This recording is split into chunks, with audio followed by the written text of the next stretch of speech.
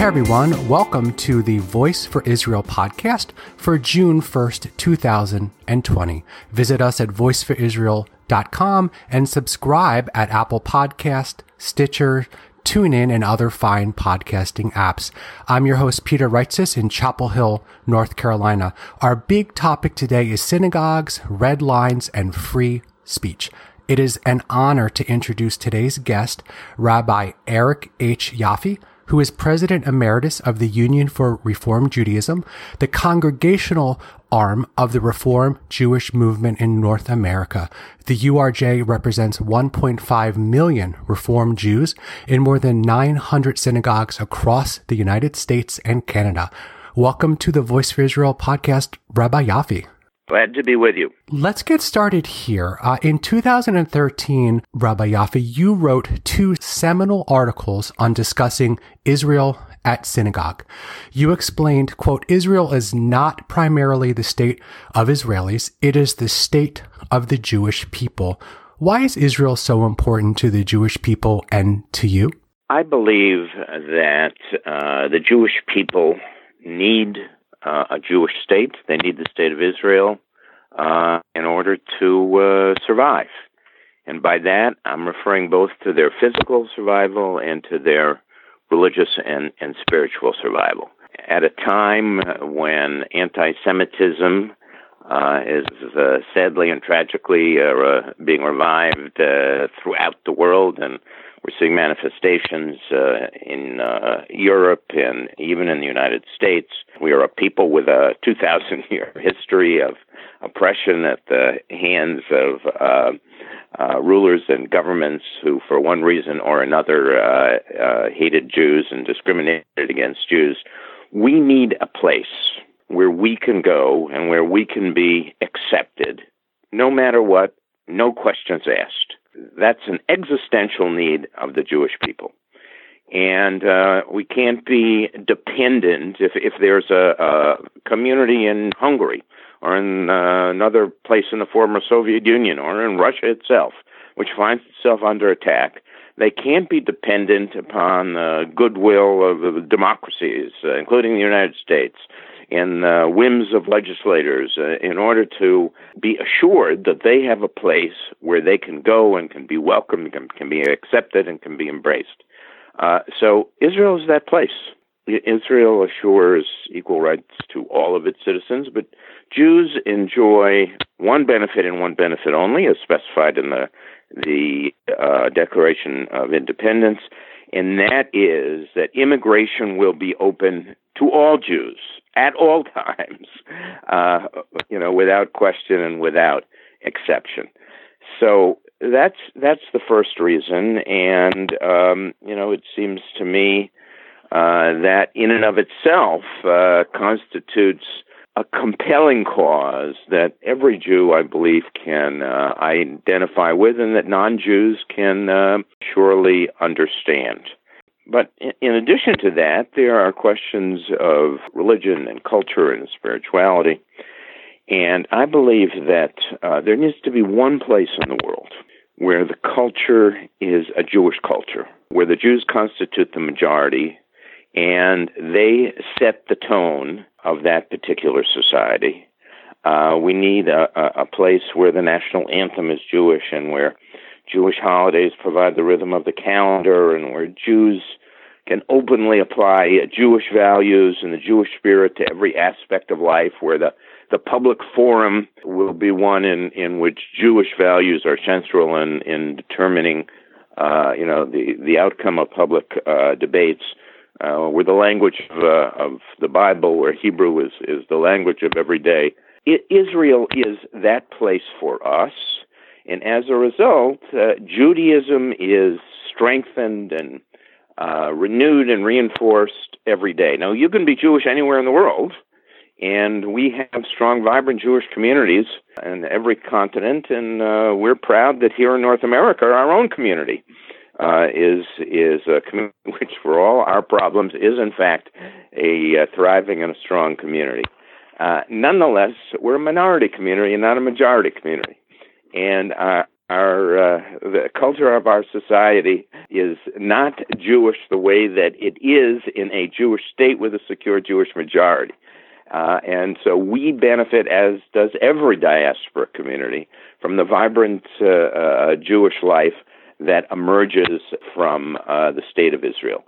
So those are the reasons, briefly expressed, why Israel is so important to me.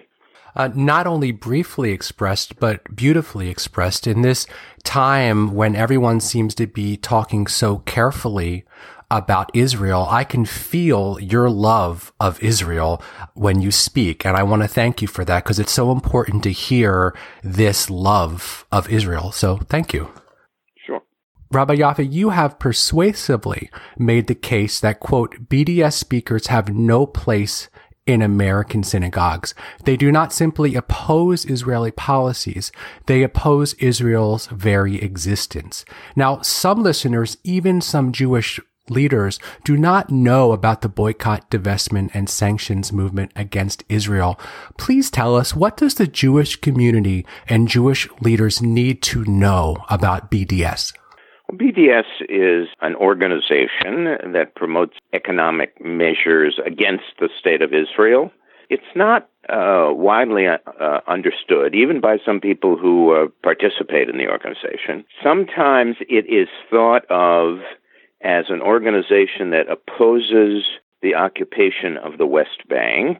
In some cases, those who speak in its name suggest or imply that that, in fact, is the agenda. Now, if you're opposed to the occupation of the West Bank and you want to see it come to an end, well, then you are identifying with the position that I identify with, to take one example, and that many Americans and many Jews feel, in fact, is essential and important for Israel's future. But BDS is, in fact, about more than that. When they talk about the occupation, they aren't talking about the West Bank. They're talking about Israel's very existence, its occupation on any part of the land of Israel. This isn't speculation. What I tell people is simply go to their website, and it's right there. And it will tell you that it opposes the existence of a Jewish state in any borders in the land of Israel, and wants a single state, which would be an Arab state. Now, I favor a Palestinian state in a part of the land of Israel alongside a Jewish state. But to say that you don't want a Jewish state to exist at all, you're supporting the existence of a Palestinian state in all of Israel is an entirely different matter. That's the BDS agenda, and that's why it is opposed by the overwhelming majority of American Jews and Jews throughout the world. Well said.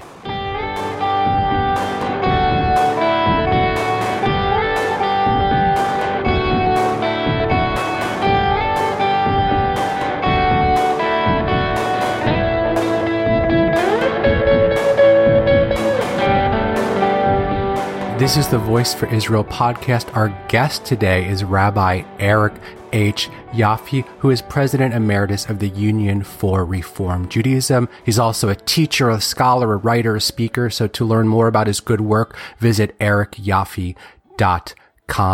So I'm going to be asking you questions about these two seminal articles you wrote back around 2013 that I think are even potentially more relevant today. One of them is called Muzzled by the Minority, and the second is called Synagogues, Red Lines, and Free Speech. There'll be links to these articles at voiceforisrael.com in the show notes. So in your article, Muzzled by the Minority, you urge synagogue leaders to, quote, maintain red lines.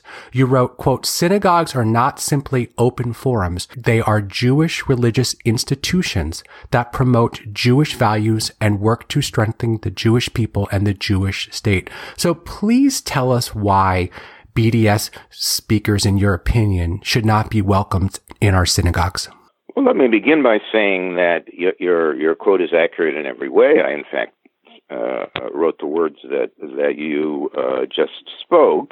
I want to be clear that in my article, I also encourage broad discussions, wide-ranging discussions about Israel and the synagogue. I suggested that the synagogue had to become kind of a safe place where people could come and share thoughts and concerns and worries and so on. Having civil discussions about Israel is very difficult in the world in which we live. There's so much anti-Israel feeling and so much misunderstanding and so much hostility towards Israel and unfortunately to the Jewish community.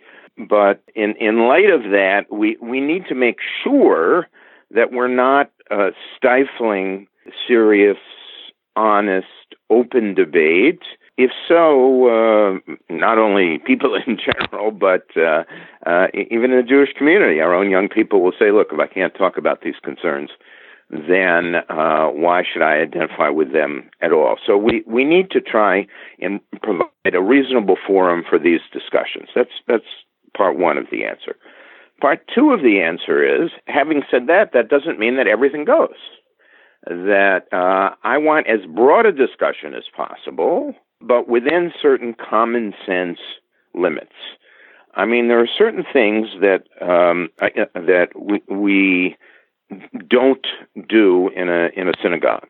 This isn't, first of all, let me make clear, this is not a free speech issue. Every now and again you hear somebody say, well, what about free speech and the Constitution and the First Amendment and so on and so forth? I'm all for free speech.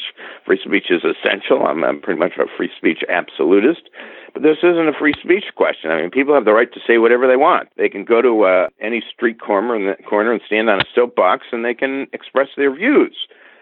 But, as you quoted me as saying, a synagogue is not a public forum. It's a Jewish religious institution that is committed to certain values, as it should be and as it must be. If you don't believe in anything, there's no reason to exist, whatever, at all. So, that being said, what are the views that we should keep away from the pulpit of a synagogue? So some, I think, are obvious.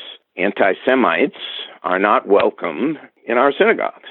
We feel no obligation to invite people who are going to come and slander the Jews.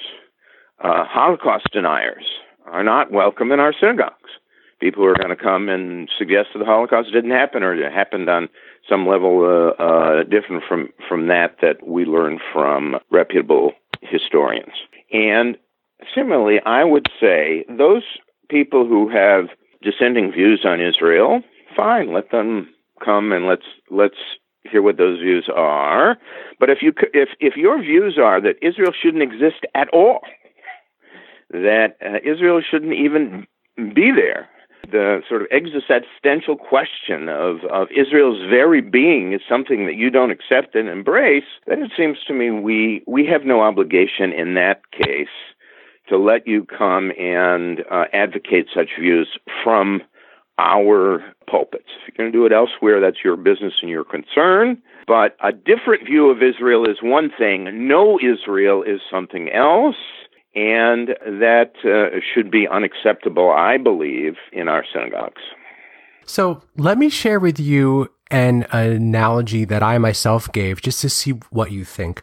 I was speaking to a synagogue leader. I won't say who it was or what synagogue, and I was expressing some frustration about speakers that were coming into the synagogue.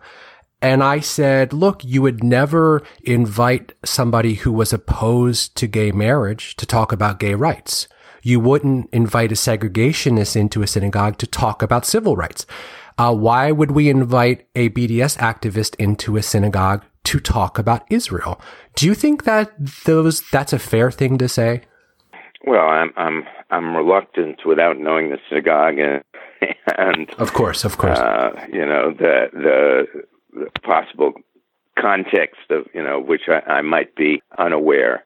But look, your conclusion is surely a conclusion that I accept, although I acknowledge it's not accepted everywhere. Although I think in far more places than not, it is the consensus view.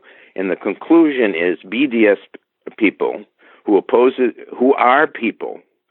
By definition, once you identify with BDS, who oppose the very existence of a Jewish state, need not and should not, in my view, be given a forum in our congregations to get up and say that Jews have no right to a movement of national liberation, which is a right that we recognize for other people and other groups, as we must and as we should. So you've written about this, and I've seen it personally. What do you make of this situation where we have leaders who are so exhausted by the topic of Israel that sometimes they find it most easiest just to not engage in Israel programming? I think that's a not uncommon phenomenon. I have written about it, and I've experienced it in the sense that when I travel around, I hear rabbis and other synagogue leaders who tell me that the topic of Israel is so fraught that it is easier to avoid it rather than getting sucked into very heated and emotional discussion every time the topic arises. And the problems come from both the right and from the left. The problems come from people who are right-wing, who justify any step of any Israeli government, no matter what, who are absolutely fanatic about not giving up an inch of the historic land of Israel because they think it's a violation of religious commandments, which is a misunderstanding of our tradition. And then, you have people from the left who maybe be BDS supporters or who otherwise identify with the school or with a group for whom the existence of Israel is not a given, and who are willing to acknowledge and accept the possibility that Israel could cease to exist. So people say, why go there? Why take the risk? We want our congregations to be places of, spiritual nurturing and prayer and study and community and the intense hostility that sometimes is generated by these discussions. Better off simply to avoid it rather than going down that path. My own view is that's a terrible mistake.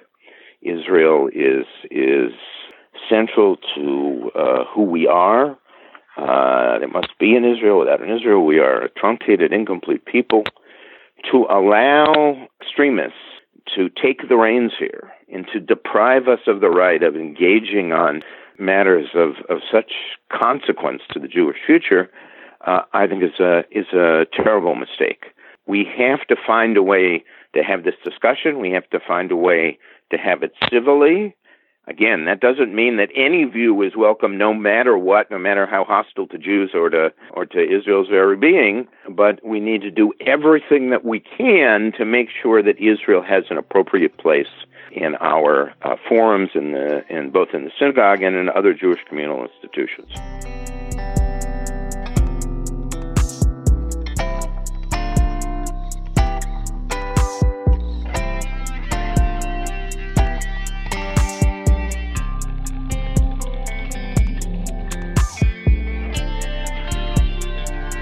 This is the Voice for Israel podcast. It is our great honor to have Rabbi Eric H. Yaffe on the podcast, who is President Emeritus of the Union for Reform Judaism.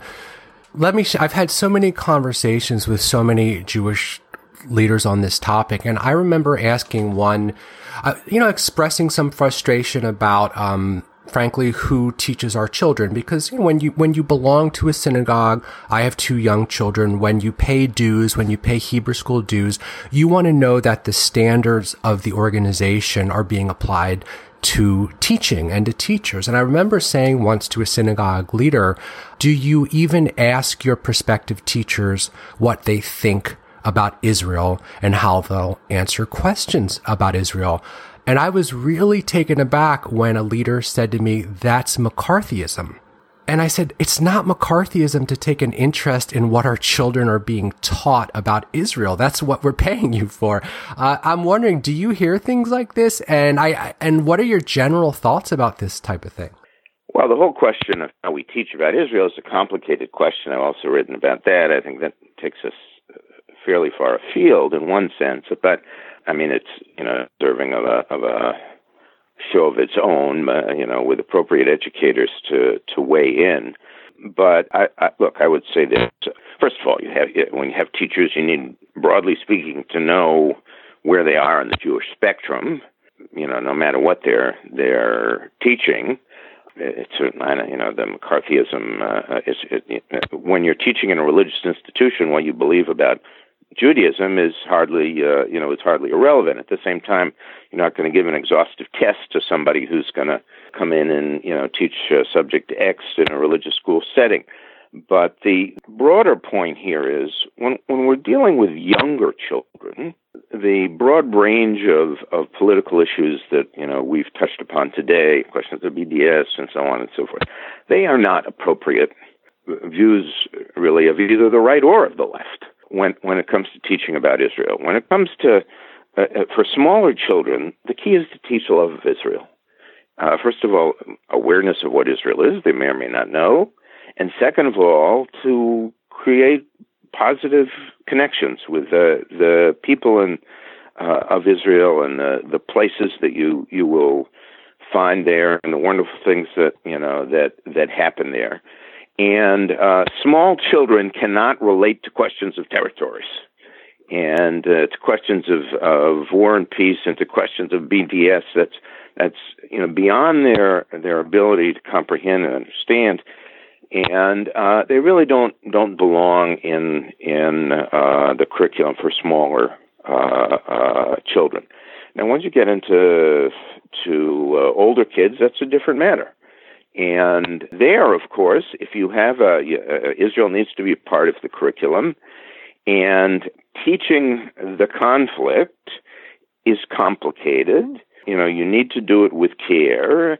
And here you should have good educators with a carefully planned curriculum who will work closely with teachers and make sure that they know what they're doing when they're presenting these issues to impressionable teenagers or preteens. Again, there's a way to do that. I'm not anxious to kind of get into that now. I have written about that, how you teach Israel to in a religious school setting. It's important. It's got to be done with care. You have to do it in a way that ultimately promotes love of Israel, and at the same time, it doesn't suggest that Israel is perfect, and recognizes some of the complexities that are involved in the Israeli-Palestinian conflict. I mean, there's no way you can teach about Israel without mentioning that. And if you're going to mention it, you have to recognize here that Israel, has made its mistakes along the way. And while there is no equivalence, in my view, and nothing even close to equivalence in terms of where the primary responsibility rests, nonetheless, Israeli governments aren't perfect and could have done things better or differently along the way is also part of the educational process. Those are great points. And I just wanted to share with you the reason I'm asking you a lot about BDS and not right-wing speakers and topics today is because in the part of the country that I'm calling you from Chapel Hill, Durham, Raleigh, North Carolina, we do tend to have these issues and concerns arise with far left speakers and not far right speakers. But I do certainly know that in other parts of the country, there are issues with far right speakers. And I will share with you that a few months ago, I heard somebody who loves Israel make the comment that Palestinians don't exist. And I said to the person, it's my personal opinion that you're wrong and that's not helpful. And that's not how I'm raising my kids. So just wanted to be clear that, right. Well, yeah. No, I understand that. And as some people will know, I served as rabbi in Durham in the 1970s at Judea Reform. My son subsequently was a student at Duke, so I have ties to the area, and obviously at a place like Durham Chapel Hill, where you have major universities, it is true that you're more likely to have issues on the left than on the right. Although, look, in virtually any synagogue, you can have certain Jewish members who are going to hold far right-wing views, and that can be a problem as well, because sometimes those voices are voices that will attempt to stifle any discussion of political issues when any view is expressed that that may not be consistent with the current government of Israel, and that also is a problem. In the broader community, and certainly on the college campus, it's BDS views that worry you most.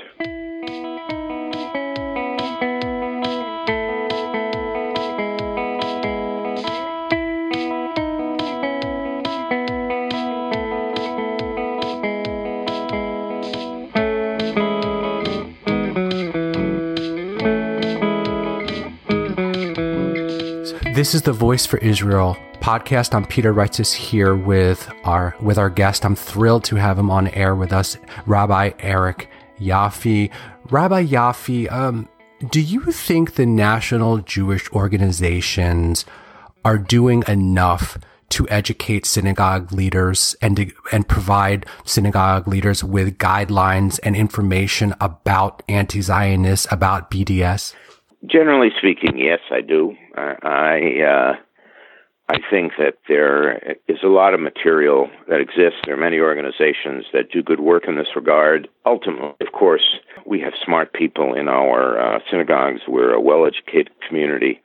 So any given synagogue or federation that feels that BDS issues are a threat can easily find good material that will be available that they can use in combating that threat. So I don't think it's a big problem that somehow this isn't being dealt with. It's being dealt with, from what I can see, rather extensively.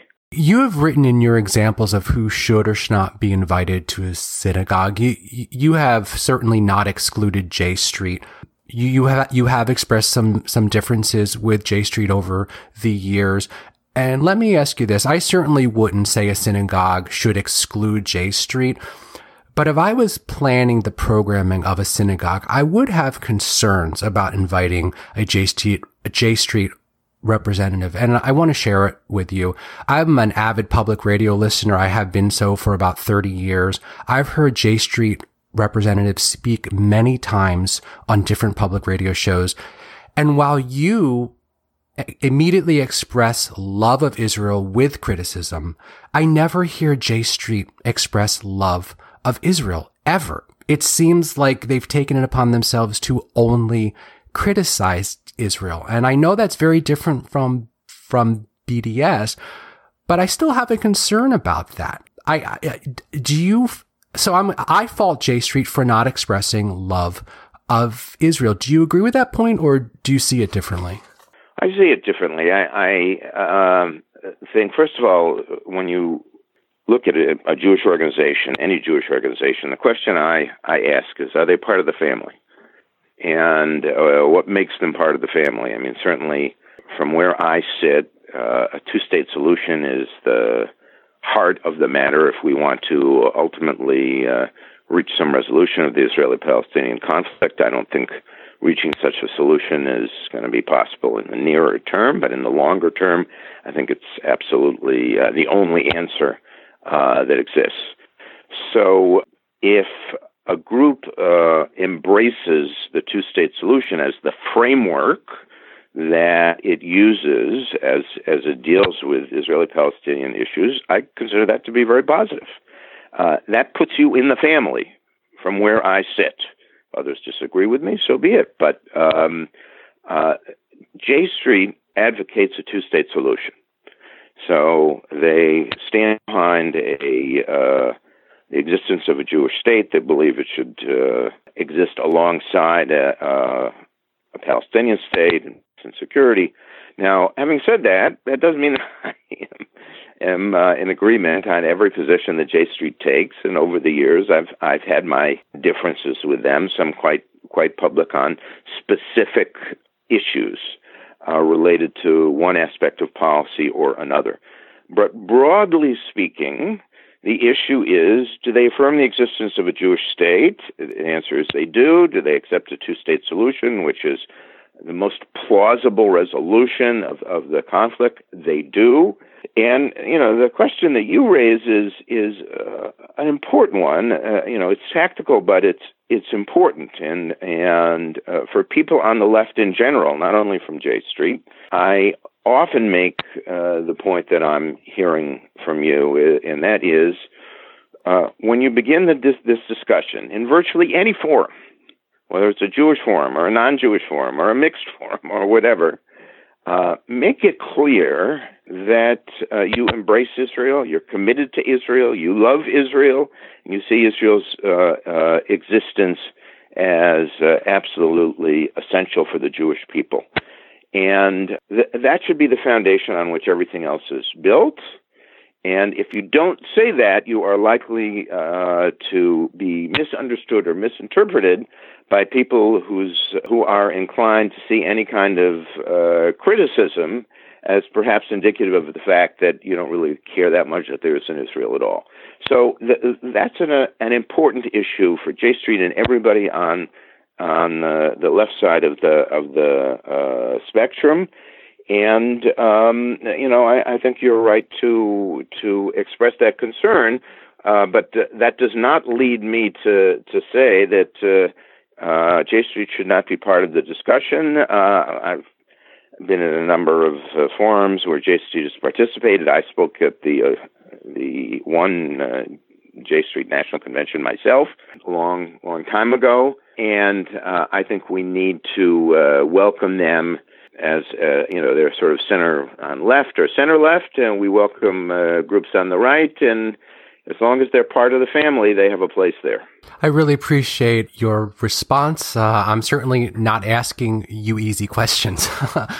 So I have another hard question to ask you. I've heard some people say, and they'll use the term occupation. I prefer the term disputed, but they'll say BDS would go away if Israel would end the occupation. And I think people who say that don't fully understand that BDS is really about the elimination of Israel. So what do you think? Do you think they're right to say that BDS will go away if the occupation ends? BDS clearly will not go away. The BDS people are anti-Israel people. I mean, we discussed earlier, they don't want there to be an Israel. They're opposed to the very existence of a Jewish state. It doesn't make any difference what Israel does or doesn't do. For BDS activists, they simply either misunderstand or more likely they're simply hostile to Israel's existence, and Israel's positions really have very little to do with their beliefs. But at the same time, I mean, first of all, I don't have any problem with the word occupation. I think it's an acceptable word, and that it can be properly applied to the reality in the West Bank. There are plenty of American Jews who have issues with the occupation and want to see it end. They want to see it end in a way that will lead to peace and will also assure Israel's security. And that's the way it should be. So opposition to the occupation in and of itself is not a problem. In fact, a two-state solution assumes rolling back the occupation, at least in some measure. I mean, there are a whole variety of ways to potentially create a two-state solution, but all of them are going to involve some rollback of the occupation. And there's nothing wrong with that. As a substantial segment of American Jewry understand that that's part of the reality on the ground, and we need to be very careful not to stigmatize people who have issues with the occupation and suggest that fact somehow makes them anti-Israel. That isn't the case. Yeah, and I just want to share with you, I personally support a two-state solution. What Bill Clinton and Dennis Ross tried to do way back when was amazing. They should have gotten medals for that.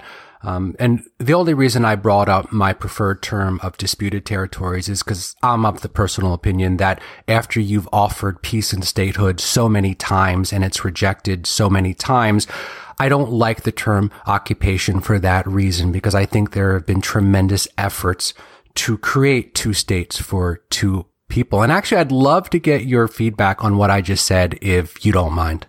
I think that focusing on sort of this semantic question, whether it's an occupation or not, is ultimately is not particularly productive. I've been part of those discussions. You can find some of that on my website. The problem is, generally speaking, people and I don't know enough about you, so I'm not applying it to you, but I do say without reservation that generally speaking, people who don't want to use the word occupation tend to be people who aren't committed to ending the occupation, and generally speaking, they tend to be people who do not support a two-state solution. So it's not an absolute judgment, because we Jews are pluralistic and contentious people, and obviously there's a variety of views that we have on such matters. But usually, in my experience, when somebody starts saying don't use the word occupation, they tend to be people who are not uncomfortable with a permanent occupation in the absence of peace, and I'm very uncomfortable with both of those things, and I don't want there to be a permanent occupation, even as I know that it might take a very long time to resolve this, and ultimately there must be some kind of a peaceful resolution. We disagree a little bit on the terminology, but I really appreciate your feedback and your love of Israel.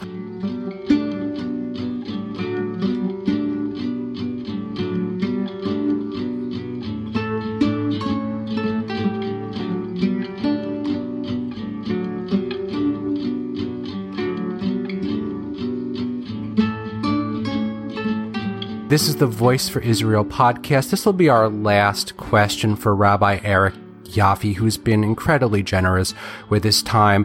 I want to ask you about the 2020 White House peace plan. We've had somebody on the podcast recently who spoke approvingly of the peace plan. I imagine you might have a different view, and I'm really curious to hear it. So what do you make of the 2020 peace plan? There are positive elements to it. Specifically, there are two aspects of it that are encouraging, at least on a certain level. It talks about two states, specifically. It says that there will be a Palestinian state, so I approve of that. And second of all, its approach to Jerusalem, while obviously the administration moved the capital to Jerusalem, and I supported that, but it specifically says that East Jerusalem will be the capital of the Palestinian state, which is also positive in my view, because ultimately, if there's to be a Palestinian state, that in fact is where the capital has to be. It wouldn't be acceptable either the Palestinians or to anyone in the Arab world, if that weren't the case. So by affirming those 2 points, I think it merits some modest support, but very modest support. Because the problem is that once you go beyond that, in other words, those two general principles, I think, are admirable. But it then lays out, very, very sort of specifically what a Palestinian state would actually look like. It draws borders, and the borders that it draws are simply ridiculous. I mean, I don't have any other word for it. If you look at the state that would be created, it's not a state at all. I mean, if you look at, you go to experts who know something about such matters, and you ask them to analyze the Palestinian state that the plan talks about, and what they'll tell you is, I mean, all ideology aside, it's not a matter of right and left, simply is not a viable state. That in economic terms, it couldn't possibly exist. So to say, on the one hand, we want a state, on the other hand, to say that this is going to be a state, and then to have, a series of small enclaves that aren't contiguous and are not economically viable, is not encouraging at all. I mean, they say, A, we want a state, and B, here's the reality whereby such a state really is not going to be able to come into existence. My own hope initially was that, having asserted the broad principles, that maybe that there would be a negotiating process whereby the specific borders of the state would be adjusted, and we might find our way to a Palestinian state that was, in fact, a viable state. That hasn't happened, And, much of the blame here rests with the Palestinian leadership, which in this case, as in many others, has failed to engage, put its own ideas on the table, even though they were beginning with a president who, was exceedingly hostile to them on many levels. Nonetheless, engaging in a process and putting their own ideas on the table and so on would have been a far more constructive approach. But nonetheless, the plan as it currently exists, I believe, is a dead end. It isn't. There's no way that it's going to lead to some kind of actual resolution. It will not be supported by the Palestinians, but beyond that, I believe it'll get minimal support, if any, from the rest of the Arab world, including the Sunni states that either have ties with Israel or have been moving closer to Israel. None of them are enthusiastic about the specifics of the plan. Almost all of them are unhappy about the possibility of annexation that's currently being discussed. So it's very hard for me, on balance, to be optimistic about what this particular plan is going to produce. I'd like to see them go back to the fundamental principles, the declaration of the two states, the sharing of Jerusalem, and I'd like them to try again and come up with some specifics that are more likely to lead to a positive result. So if you'll allow me some just very gentle pushback, Michael Oren, the former ambassador, said that the 2020 peace plan was the most realistic peace plan he had seen. And I think part of that was because the Palestinian leadership is not coming to the table. So if this peace plan isn't to your liking, what do you think should be the next step? Look, I think I don't have any illusions here about the Palestinian leadership. It's intransigent, it's divided, it's weak. I don't believe that the current leadership is capable of arriving at any kind of reasonable settlement now with Israel, and it's not going to happen. I mean, there's virtually no scenario whereby we can see that happening. So, I think what it's wise for Israel to do now is to, broadly speaking, to take steps that leave the possibility of a two-state solution open, so that when the moment comes at some point in the future, 2 years, 5 years, 10 years, 20 years, 50 years, a two-state solution will be possible. So, my own view is, there's a book called Catch 67 by Micha Goodman. If you want to know what kind of approach to take, I would start by reading that book. But basically, a very the bestseller in Israel for a year. And basically what he says is, look, we're not going to have peace now, and peace really isn't possible now. So what we need to do is separate ourselves from the Palestinians as much as we reasonably can while assuring our security. In other words, we're not going to pull back the army, and the army is going to stay in place. But the idea is to stop adding to the settlements, to withdraw the settlements that are on the fringes and that are illegal even under Israeli law, to maximize separation, maintain security, and wait until the Palestinians and the Arab world are ready to engage with Israel in a real peace process. For now, I mean, that's not terribly inspiring, but maybe that's really the best that we can do. The notion that annexing 30% of the West Bank unilaterally, which would make a Palestinian state impossible at a future point, it doesn't leave options open. It doesn't make things better. It makes things worse. Ultimately, it will lead to a one-state reality, which is, let me remind people, is what BDS is all about.